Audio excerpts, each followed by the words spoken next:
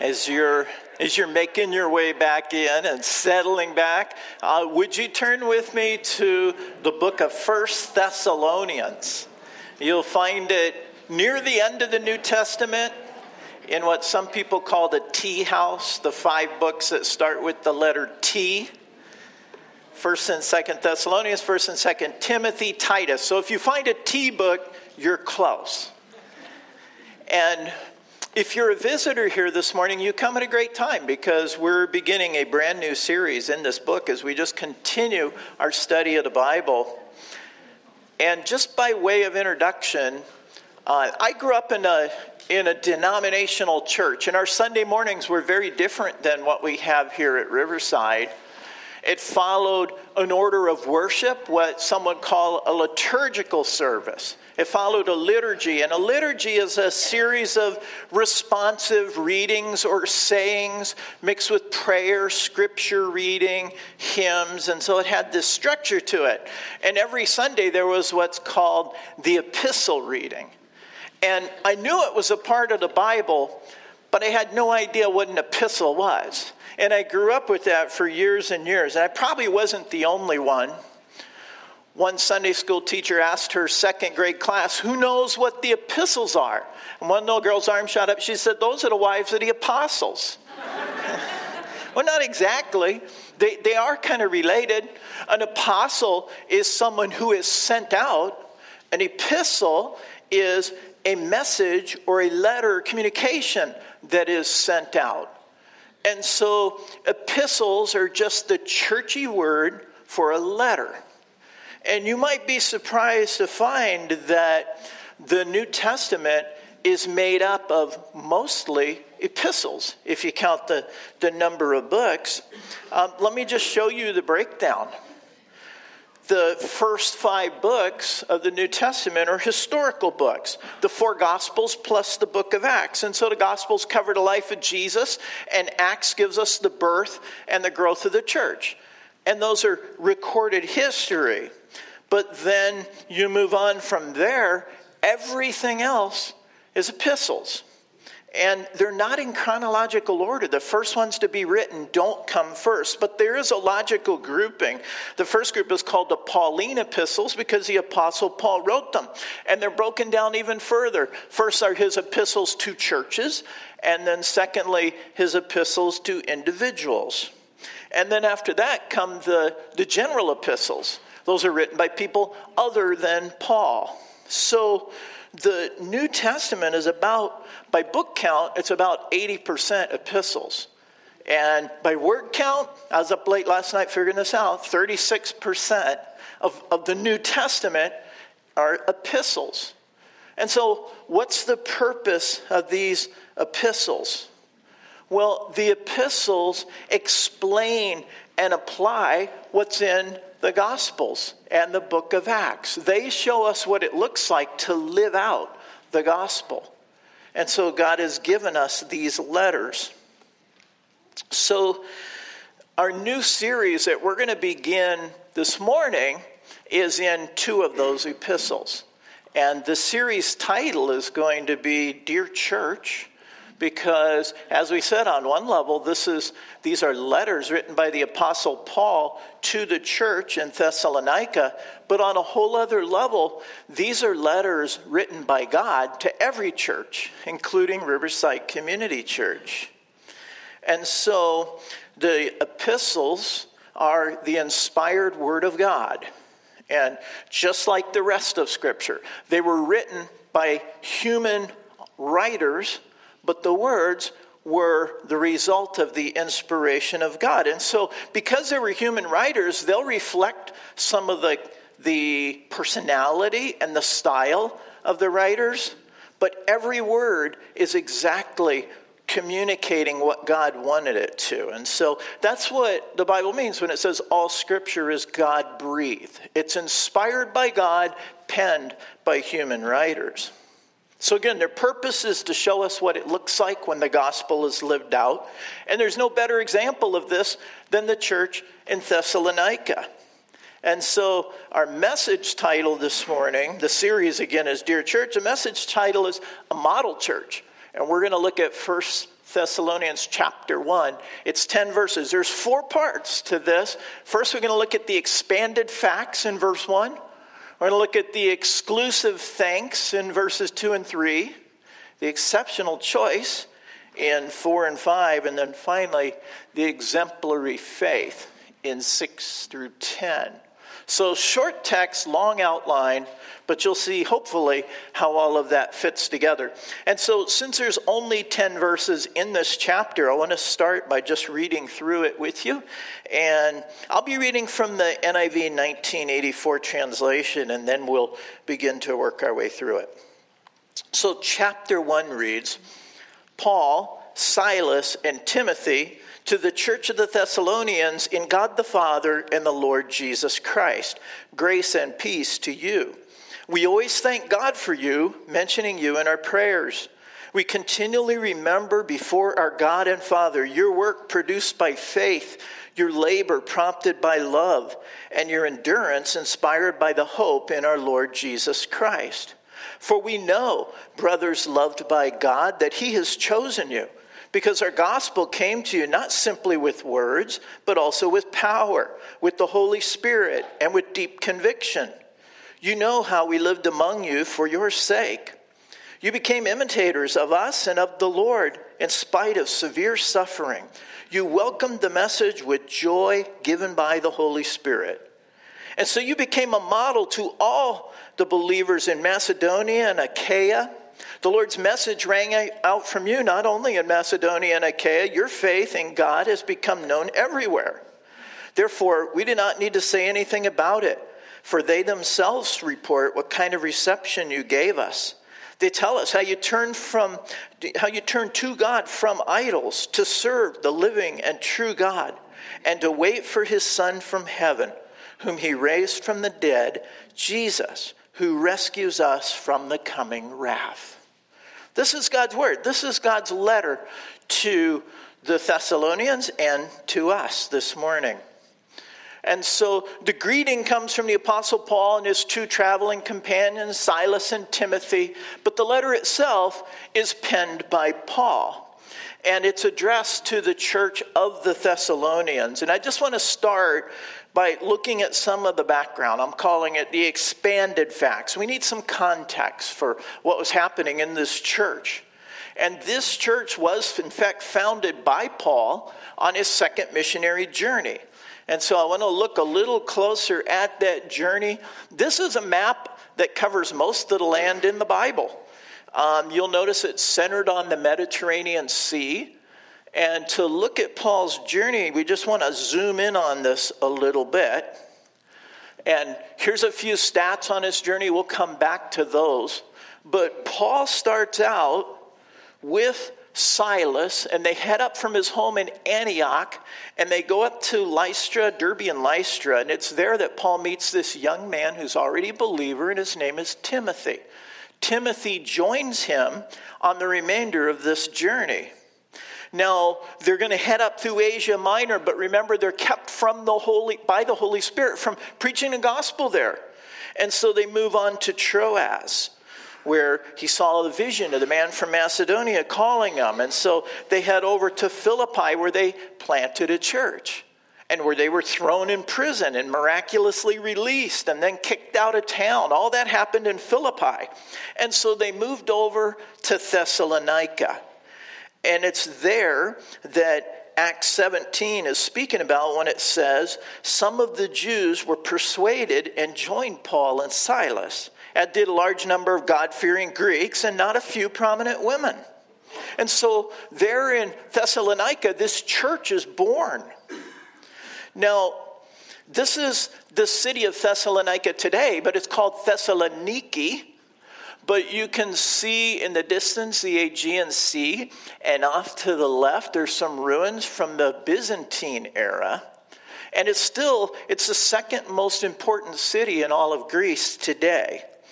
And it was important then too because it was at the crossroads of 2 major Roman roads. One of those is called the Via Egnatia, and it ran eastward from Italy through Thessalonica and on. And then there was another road that ran north-south. So here's part of that Via Ignatia today. You can still see it. The Roman roads were amazing. They've stood up for over 2,000 years. And so Paul, Silas, and Timothy would have traveled on this very road that we're looking at. And he would use this for the second missionary journey. Here it is running through the hills toward Neapolis, which is just east of Thessalonica. And here's where it runs through the forum at Philippi. So they would have traveled this road into Philippi, and they would have been on this road when they're kicked out of Philippi and headed over towards Thessalonica. So this baby church is planted in Thessalonica, and then in Acts chapter 17, verse 5, it says, "But the Jews were jealous, so they rounded up some bad characters from the marketplace, formed a mob, and started a riot in the city." Here we go again. And so Paul, Silas, and Timothy were forced to leave just 3 weeks after the church was planted. Well, going back to our map then, they're forced out of Thessalonica, so they head next door to Berea. The Jews followed them there, kicked them out of Berea, and so Paul heads down to Corinth to be joined later by Silas and Timothy. And so it's here in Corinth where we believe the letters of 1st and 2nd Thessalonians were written. These were the first 2 letters, it's believed, that Paul wrote, his first epistles chronologically. So he hung out in Corinth for 18 months. And this is where he did the writing. And so after 18 months, he finished his journey. He left for Ephesus, accompanied by Aquila and Priscilla, and over to Caesarea, and then back north to his home in Antioch. So look at this journey, 2,800 miles, a lot of it on foot. It began around 49 AD, not that many years after the Lord's resurrection. It lasted 3 years. Half of that was moving around, half of it was staying in Corinth. And you can see there the companions who were with him on at least parts of the journey. So all of this as an introduction to verse 1, which reads, "Paul, Silas, and Timothy, to the church of the Thessalonians in God the Father and the Lord Jesus Christ, grace and peace to you." Now, this should be a pretty familiar greeting. Paul used it in almost every one of his letters. Grace and peace to you. And we see it in many of the other epistles as well.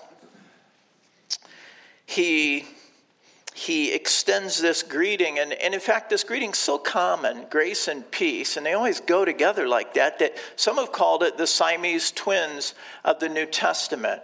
But here's the thing about it. You will never see peace come before grace. You won't see it in the Bible, and you won't see it in life. And there's a reason for that. Grace must always come first. And as I put on the screen, you'll never have the peace of God until you receive the grace of God. Grace is God's free gift of salvation, of forgiveness for our sins. It's what allows us to be reconciled to a holy God. And until we receive that grace, we're at war with God. We're his enemy. But God loves us. And so he offers his free grace. And once we're reconciled and in a relationship with God, we can have peace with God. Grace must always come first, and he makes it available freely. So this is kind of the backdrop for the letter that follows. I want to look next at the exclusive thanks. And beginning in verse 2, it says, "We always thank God for all of you, mentioning you in our prayers. We continually remember before our God and Father your work produced by faith, your labor prompted by love, and your endurance inspired by the hope in our Lord Jesus Christ." So these verses are all about thankfulness. And it's perfect because what's Thursday? Thanksgiving. I think it's God's providence there, coordinating our schedule. I really didn't plan it this way, but here we are. And just a warning, this just might change your whole practice in regard to giving thanks. I want to take a look first. Paul mentions three things that the Thessalonians are doing for which he is thankful. And those three things are their work, their labor, their work, their labor, and their endurance. These three things he's thankful for.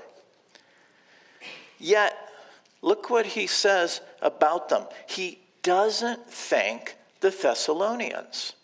He's thanking God for the Thessalonians. And as the previous slide said, you're going to find that in Scripture, thanksgiving is directed almost exclusively to God. And I'll qualify that here. Look at what Paul says. He says he's thanking them for their work produced by faith. Who's the author and perfecter of our faith? God is. He's thanking God for their labor prompted by love. Who pours his love into our hearts? God does. He's thankful for their endurance. And it's endurance inspired by hope. Well, who gives us a hope in a future? Who's the God of all hope? God is, right? So in all of these things, their work, their labor, their endurance, these all point to God. And that's where Paul directs his thanksgiving. Now you might say, I don't know, I think it's just the way he worded it in this passage. Well, I searched the Bible and I found 162 references to thanks or thanksgiving. How many of them do you think relate to giving thanks to God versus giving thanks to other people? Maybe 50-50, 70-30? No, it's like 99-1. I only found 2 references of people giving thanks to other people. And one of those is a reference more to being blessed than to thankfulness. The real meaning of that is blessing. And the other is a rhetorical question, and it implies something that a person shouldn't do. So in the Bible, thanksgiving is directed almost exclusively to God. Now, I'll give you a challenge. You find a verse that talks about thanking somebody for something they've done. I'm pretty sure I checked them all. There might be one in there I missed, but take a look. And this might be surprising, but let me just give you some examples, because even when the Bible mentioned the loving acts of other people, the thanks is given directly to God. 1 Thessalonians 3:9. How can we thank God enough for you in return for all of the joy we have received in the presence of our God because of you? How can we thank God enough for you? He didn't say, how can we thank you enough? He said, how can we thank God enough for you? 2 Corinthians 9:11, you will be enriched in every way so that you can be generous on every occasion. And through us, your generosity will result in thanksgiving to God. Your generosity, thanksgiving to God. The very next verse, 2 Corinthians 9:12, this service that you perform is not only supplying the needs of God's people, but it's also overflowing in many expressions of thanks to God. Well, that almost sounds counterintuitive, doesn't it? This person does something for me, they're generous toward me, and I give thanks to God. Now, I'm not saying that it would be wrong to thank somebody. It's not unbiblical, meaning it doesn't go against biblical principles, but it is non-biblical, meaning you just won't find examples of that in the Bible. Again, look for yourself. The thanksgiving is given to God. And so this kind of changes how we think about Thanksgiving, doesn't it? What about when we're writing our cards of thanks? Maybe we can no longer say, well, thank you, but maybe we should be saying, I thank God for you. because he has motivated the work that you're doing, the love that you're showing, the endurance that you have. Those are motivated by a loving God pouring into your life. And so we see this in these opening verses of 1 Thessalonians. I like the story of a Christian lady who lived next door to an atheist. And he would overhear her through the window offering all of these prayers and this thanksgiving to God and pouring out her needs before the Lord. And he would make fun of her. He would ridicule her. Well, one day she was in need of groceries, and so she's praying to the Lord, God, I know that you'll provide my needs. You always have. I know that you'll provide for me. Thank you, Lord. And so the atheist thinks, I'll fix her. I'll go buy some groceries. And he does. And he puts them on her porch, and then he hides in the bushes to see what will happen. And so the lady comes out and sees these groceries on her front porch, and she starts praising God. Thank you, God, Lord. I knew you would provide. Thank you, God. Well, the atheist jumps out of the bushes and says, you crazy old lady. God didn't supply those groceries for you. I did. And she starts running down the street. Praise the Lord. Thank you, God. And he tries to track her down. He finally catches her and he says, are you crazy? Didn't you hear what I said? She said, oh, yes. I always knew God would provide the groceries I needed, but I didn't know he'd make the devil pay for them.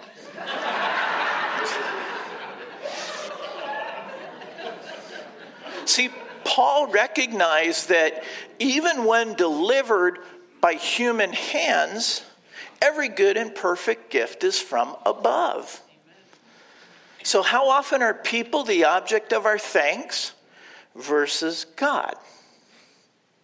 Now, if you were here at church during the week this week, you would have seen some people doing a lot of work on our building.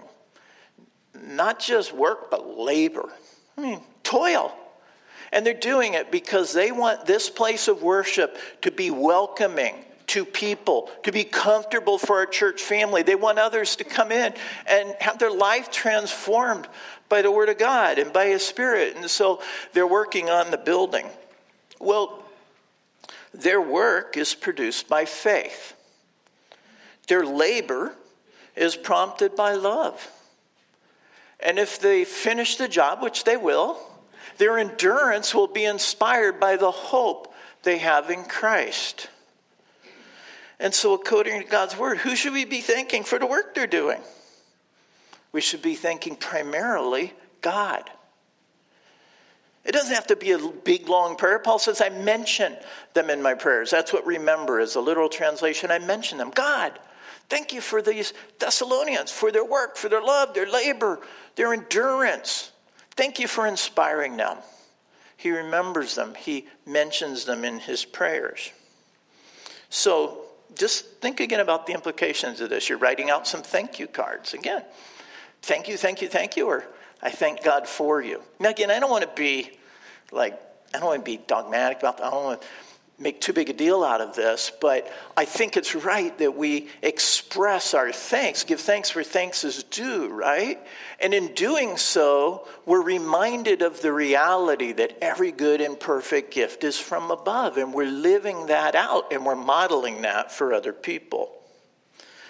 Incidentally, who do unbelievers have to give thanks to? I kind of wonder, Thanksgiving, who are they thanking?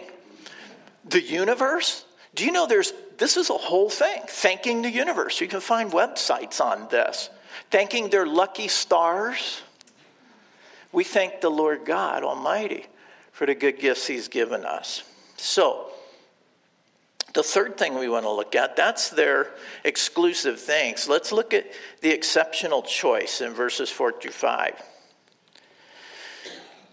It reads, for we know, brothers loved by God, that He has chosen you, because our gospel came to you not simply with words, but also with power, with the Holy Spirit, and with deep conviction. And then this last half of the verse kind of belongs with the next section. You know how we lived among you for your sake. Well, this is an interesting verse. Some see it as being very selective. In other words, if God has chosen you to believe, then His word will come to you with power. But if He hasn't chosen you to believe, then His word will have no power. And some refer to this as an effectual versus an ineffectual calling. I'm going to be real transparent. Personally, I find the notion of an ineffectual call to be contrary to the character of God. To me, it's deceptive. It's like a divine hoax. It'd be like Jesus saying, "Come to me, all you who are weary, and I will give you rest." Except you and you and you and you. I haven't chosen you, but come to me, all of you.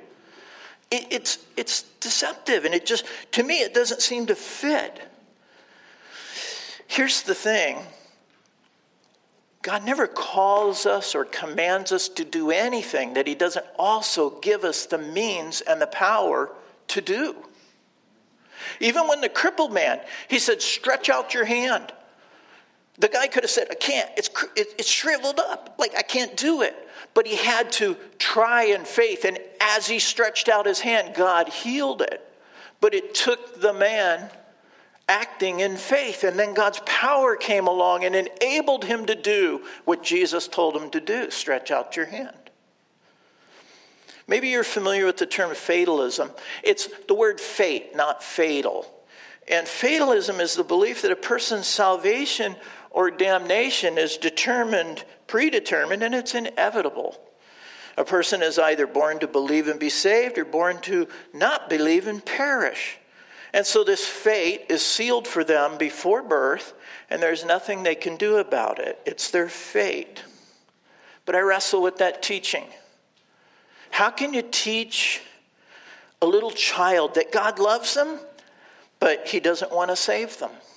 How can you teach a child that there's a 4 out of 5 chance that when you grow up, you have no hope of salvation because God didn't choose you?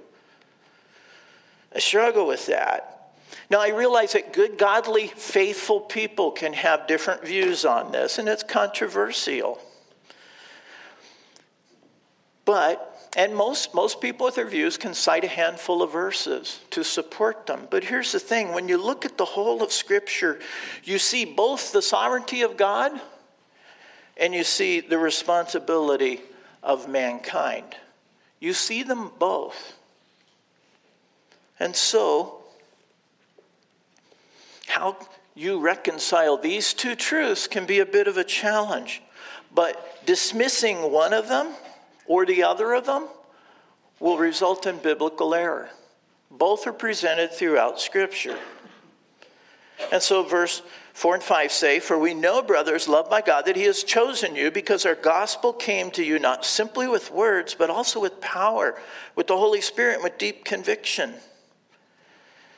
So did they believe because they were chosen, or were they chosen because they believed? Well, as you consider this, look what the very next chapter says in chapter 2, verse 13. It says, "And we also thank God continually because when you received the word of truth, which you heard from us, you accepted it. Not as the word of men, but as it actually is, the word of God, which is at work in those who believe."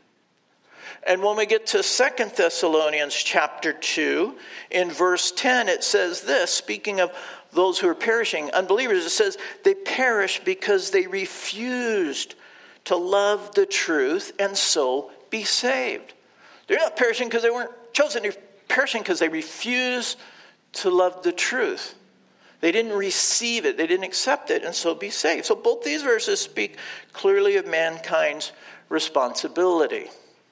So again, you'll see both the sovereignty of God and the responsibility of mankind in Scripture. Dismissing either one of them will lead you into biblical error. So, let's move on to something less controversial, like politics. No, we won't go there. Let's look at the Thessalonians' exemplary faith. I think I'm back on track. There we go. Their exemplary faith. We're in verse 6, but I believe the thought really begins in the middle of verse 5. I think that's where the number 6 should have started, because that's where the thought changes. So the second half of verse 5 says, "You know how we lived among you for your sake, And then verses 6 and 7. You became imitators of us and of the Lord. In spite of severe suffering, you welcomed the message with joy given by the Holy Spirit. And so you became a model to all the believers in Macedonia and Achaia.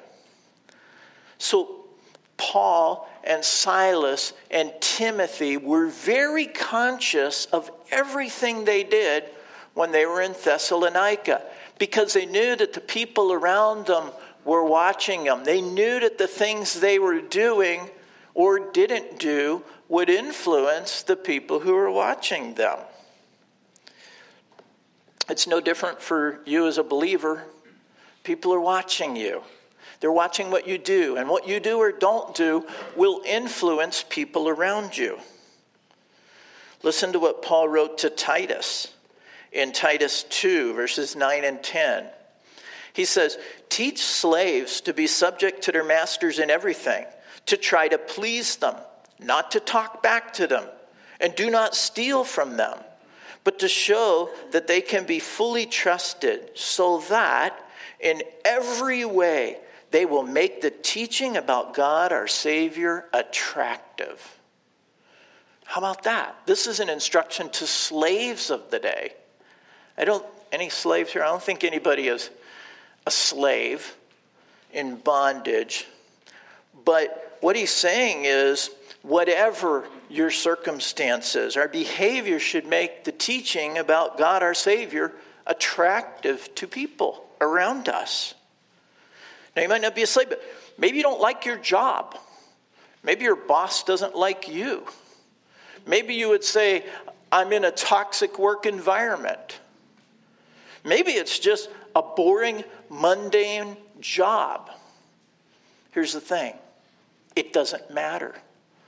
The way you act should make the teaching about our God and Savior attractive, because people are watching. What are you like on a Monday morning, believer? What are they like? How do they talk about their boss? How do they interact with other people? People are watching. They want to see it. And it should be beautiful and attractive to them. They should want to know, how is it that they can come in on a Monday morning after a long weekend and just be so joyful? How can they serve so sacrificially their employer and their fellow workers? We should look different. That doesn't always happen, does it? The late comedian George Carlin said, I think we should all treat each other like Christians. I, however, will not be responsible for the consequences. Yeah, see, he knew that the way Christians treat other people is not always that good. Shame on us, right? Shame on us. That should never be said of us. People are watching us at work and elsewhere. They're watching what we do, how we act. What is our countenance like? You know, countenance is like the joy of the Lord on our faces. We should be radiant, because how we are, what we do, how we act matters, because people are watching. So Paul writes in verse 6, you became imitators of us and of the Lord. Here's a challenging thought. What if they became imitators of you and me? What if a whole group of people imitated you? What would they be like? Would they be faithful? Would they be strong, mature? Would they be men and women of integrity? Would they be godly? Would they themselves be a model for other believers? The Apostle Paul said, imitate me as I imitate Christ. See, he was an example for others to follow. So Paul says that these Thessalonians, they were faithful in spite of severe suffering. That was their circumstances, severe suffering. They weren't fair weather followers of the Lord. Many people weigh Christianity based on what they can get out of it. And this is why the prosperity gospel is so popular. It's why Joel Osteen's book, Your Best Life Now, was on the bestseller list for over 2 years. And it was number one for a period of time. He sold over 8 million copies. Your Best Life Now. Well, he promised in that book a life of health, abundance, and victory. What if the title were something like Embracing Severe Suffering? You think it would have made the charts? No, not at all. Your best life now. You can be healthy, wealthy, prosperous if you have enough faith. That's a prosperity gospel. The Thessalonians were not experiencing health, abundance, victory, not in this life. They weren't. They're experiencing severe suffering. And yet, they were faithful. They were an example to all the other believers. Look at verse 7. And so you became a model to all the believers in Macedonia and Achaia. They were a model church. And the imagery of a model is that of a die used to strike a coin. They fashion the die in the exact pattern that they want all the other coins to look like. And then they take a piece of malleable metal and they place a die over it and they strike it, and it stamps that image on the die, on the coin. That's the idea behind the word model or example. Paul is saying that the Thessalonians were exactly like what he wanted the other believers and unbelievers to look like. They were a model church. He couldn't say this about every church he planted, could he? It probably grieved him to write this to the church in Corinth, where he's staying right now, writing to the Thessalonians. He would later write to the church in Corinth, and he would say, brothers, I could not address you as spiritual, but as worldly, mere infants in Christ. I gave you milk, not solid food, for you were not yet ready for it. Indeed, you're still not ready. You're still worldly. They weren't an example. But the Thessalonians, they took the word of God and they feasted on it, and they grew up and they matured quickly despite severe suffering. And so verse 8 says, the Lord's message rang out from you, not only in Macedonia and Achaia. Your faith in God has become known everywhere. Even in St. Charles, we're reading today about the faith of the Thessalonians. Well, let's look back at our map for a moment here. Macedonia was the area north of Greece, just north of Thessalonica, and Achaia was the name given to southern Greece. And remember, they're at these crossroads, these Roman roads, and so word of their faith spread quickly to all of these other communities. This is covering an area of hundreds of miles. Even back then, the word of their faith spread quickly. Well, Paul goes on to say, therefore, we did not need to say anything about it, for they themselves report what kind of reception you gave us. They tell us how you turned to God from idols to serve the living and true God. You know, one of the most powerful testimonies you can ever have is that of a changed life and the fruit that comes from that. That's a powerful testimony. We can go back to our unbelieving family members at Thanksgiving and we can tell them all about the gospel, which we should do at appropriate times and in appropriate ways. But more powerful yet is to let them see how it's changed us. To talk about what God's doing in your life. The testimony of a changed life is powerful. Let them see you. You're not the same person I used to know. What happened? What changed? Now you have their attention and you have a great opportunity. Verse 9 says they turned to God from idols to serve the living and true God. This is a conscious choice they made. When Deborah and I were in Thailand, one of the temples that we visited was known as Wat Phanan Chong. And this is in that ancient capital of Ayutthaya. And this temple is a stunning building architecturally. It was built in 1324. But in the center of it is a 62-foot high statue of a seated Buddha, all plated in gold. And lining the walls around this whole temple are 10,800 smaller statues of Buddha. There's a big one in the middle, but see all those little niches? I think there's about 500 or 600 of them just in this picture. Every one of those has a little golden statue of Buddha in it. And that's just one temple. 10,800 statues of Buddha. And the people would go there to worship and offer prayers and gifts to these statues, even though they were powerless to do anything for them. That's not unlike the people of Thessalonica before they heard the gospel. But when they heard the gospel, many, not all, many turned from worshiping idols to serving the living and true God. Imagine the changes that must have involved. The things that people would have around them would have seen. It would mean a change in perspective on who God is, his nature and character. He's not a lifeless statue of wood or stone. He's a living, loving, powerful, personal God. And they came into a personal relationship with him. They were adopted by him. It meant a change in perspective on who they are. They're not just some cosmic accident. They're God's special creation, and now they're his recreation, created in Christ. The old is gone, the new has come. It would be all new to them, brand new. God loved them so much that he paid a tremendous price for their salvation.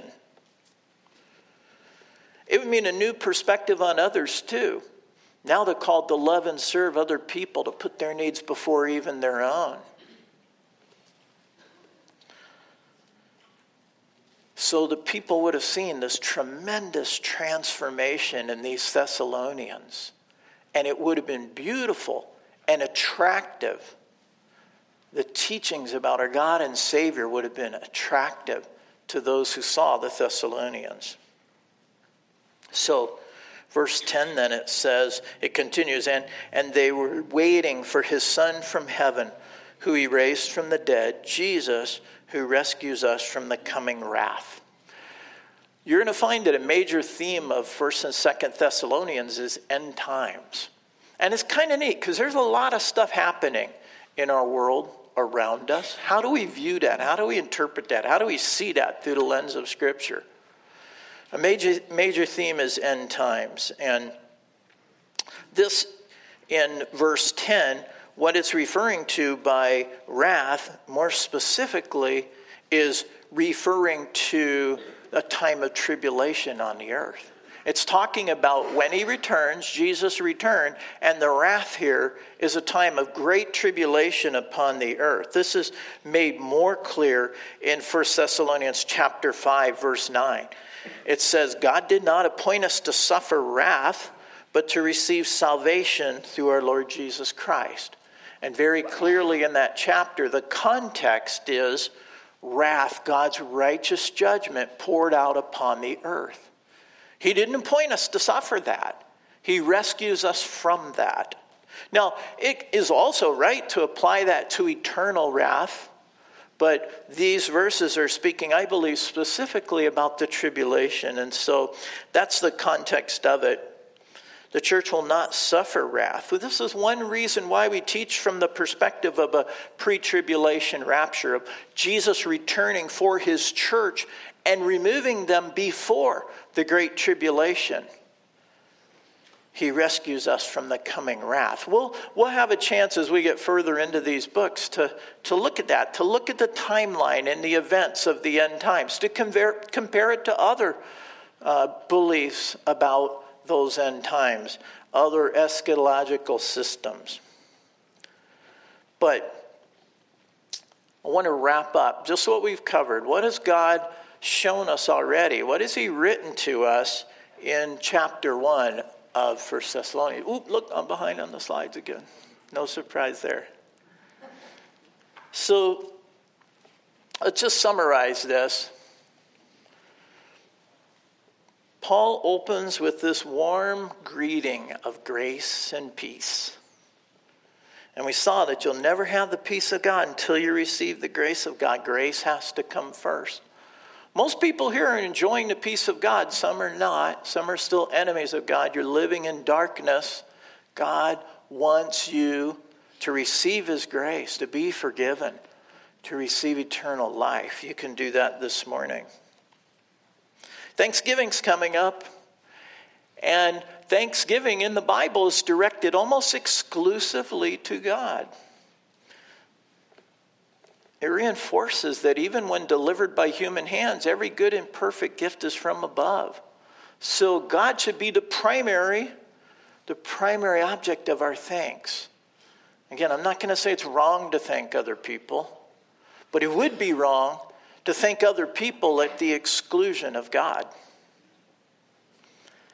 God never calls or commands us to do anything that he also doesn't give us the means and the power to do. Whatever the circumstances, our behavior should make the teaching about our God and Savior attractive.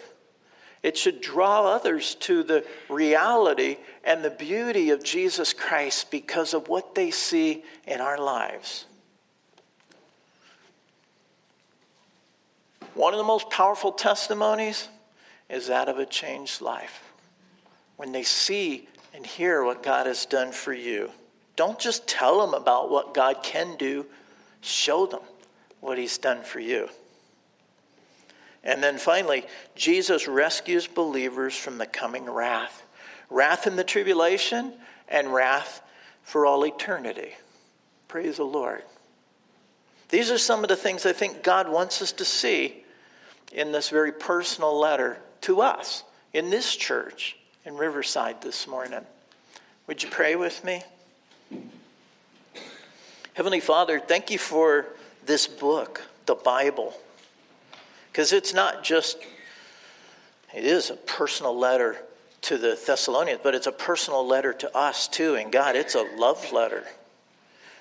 It tells us how much you love us and how far you've gone to save us. And God, I pray that each one of us would accept it as it really is, the very Word of God. Lord, I pray that you would use it to shape and transform us. Transform the way we think and the way we speak and the way we live. God, help Riverside to be a model church. God, that other people would see your love in us, Lord. There's so many beautiful examples in our church body, and I thank you for those. I thank you for them, God, for the love and the hope, the endurance, the hard work that comes from faith in you, God. Help us to be a model church. Help us to live lives that are a beautiful reflection of who you are, attractive to the world around us and pointing others to the reality of Jesus Christ. And God, we want this. We want it for your kingdom and for your glory. And so we pray these things in Jesus' name. Amen.